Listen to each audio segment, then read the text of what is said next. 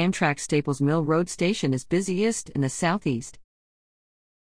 The Staples Mill Amtrak station in Henrico County was the busiest station in the Southeast last year, attracting nearly 425,000 riders.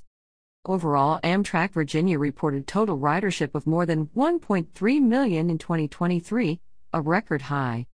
According to Amtrak, the top 5 stations in the Southeast in 2023 were Staples Mill, 424,617 passengers; Alexandria, Virginia, 327,285; Charlotte, North Carolina, 281,220; Norfolk, 232,530; Raleigh, North Carolina, 231,229.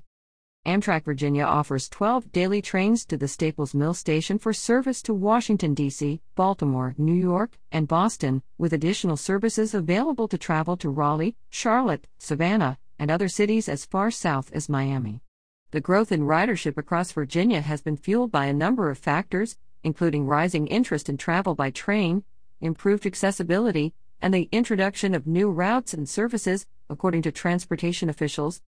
Richmond is not just the capital of Virginia, it's the epicenter of the East, connecting the Southeast and the Northeast by rail, said D.J. Stotler, executive director of the Virginia Passenger Rail Authority, which oversees the Commonwealth's Amtrak Virginia service.